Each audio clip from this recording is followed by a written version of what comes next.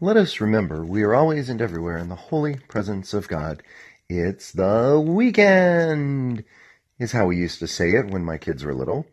It is the start of the weekend, Friday night. Actually, it is after midnight, so it's technically Saturday morning, as I write and record this episode of the Presence Podcast, episode number 75.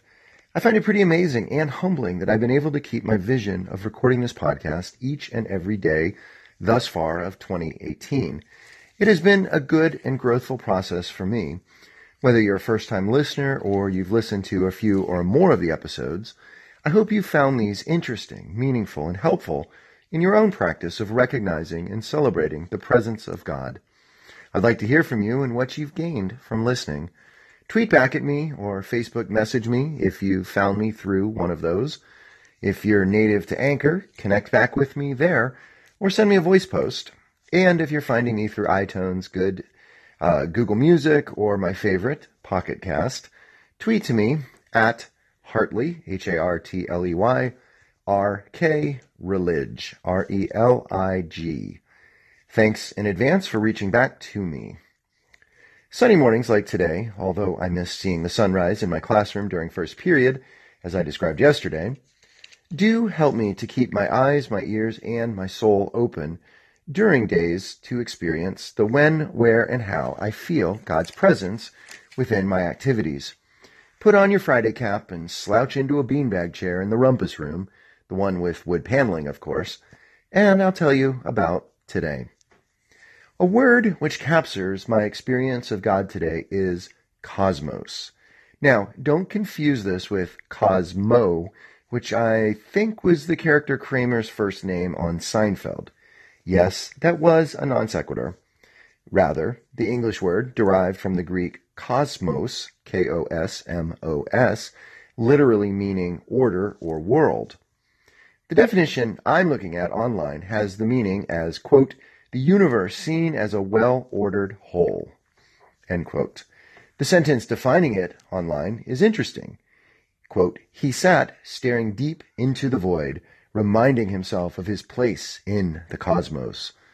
From that sentence, I'm more curious about the void he's staring into and whether he'll be able to pull himself out of it than I am about the meaning of cosmos. I'm thinking of this word today as the liturgical gospel from last Sunday, which contains the familiar John 3:16. I've been thinking about this passage all week as my students and I have been praying with this passage during class.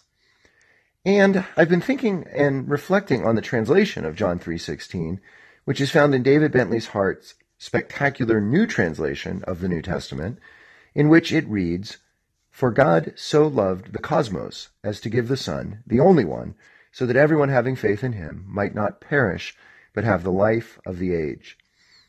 An unfamiliar, perhaps, way of hearing it, but according to Bentley, much closer to the meaning of the original Greek than the typical translations render it. If you've listened to other episodes, you know that I've been learning much lately about big history, which sees all of history as a narrative of the emergence and development of the cosmos as a unified whole. Today I experience God's presence in interacting with cosmos in the book and in meditation. My GPM, God's presence moments, in the book came later in the day, but I'll describe it first because it's the more comfortable one for me. It was a payday for me, so I downloaded the translation of the New Testament mentioned above for my Kindle. Yes, it's a very geeky thing to be excited to buy and then read a translation of something so familiar as the New Testament. But hey, I'm a religion teacher, and I am who I am. I didn't have much time to start reading it, but I did go first to the prologue of John's Gospel to see how Hart translated this amazing Christological hymn. And, as I discovered, that he has a lengthy appendix just telling about the source Greek in John's Gospel and how it's nearly impossible to put the meaning of John's prologue, and especially what it illuminates about Christ and the cosmos, into our English language. I can't wait to read more of Hart's thoughts and to grow in my knowledge. But staying in my head is comfortable and my default posture in life. This is why my daily meditational practice is so important for my growth and well-being. In it, I take time and quiet my mind and thus experience God and the cosmos in a different way. Today was an odd morning as my son overslept and missed his bus. I called off of my first period, which is why I wasn't there to see the sunrise, and thus had longer and later to meditate in my basement spot, described yesterday on the pod. I used the Insight Timer app, which is the most amazing app, and I have way too many on my Android phone. I used it to find music, to discover and use it as my focus. I found a 14-minute piece called Passion Music Meditation, composed by Bob Doyle. Here's where it gets hard to describe what the music and the meditative moments this morning led me to experience. I settled into a state I rarely reach and saw myself under the vast canopy of the stars of the heavens. And as the ambient music swooped, I felt myself moving through the cosmos, not as an observer of it, but as a participant within it. Big History reminds us that we are made of the elements which existed before the stars, and yet the same elements make up every bit of material in the cosmos.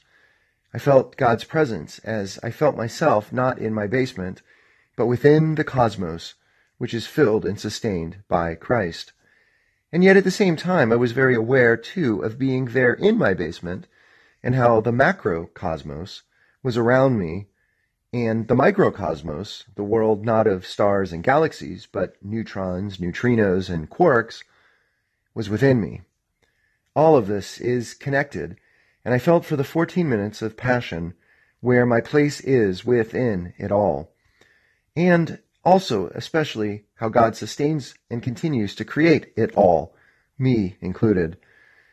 When I returned from my journey and opened my eyes, the sun had risen outside. I couldn't see it as I can see it through my classroom windows when it rises, but it made my glass block windows full of an illumination which lit the corner of my basement, my corner of the cosmos. What does cosmos mean to you? How do you experience your place within it?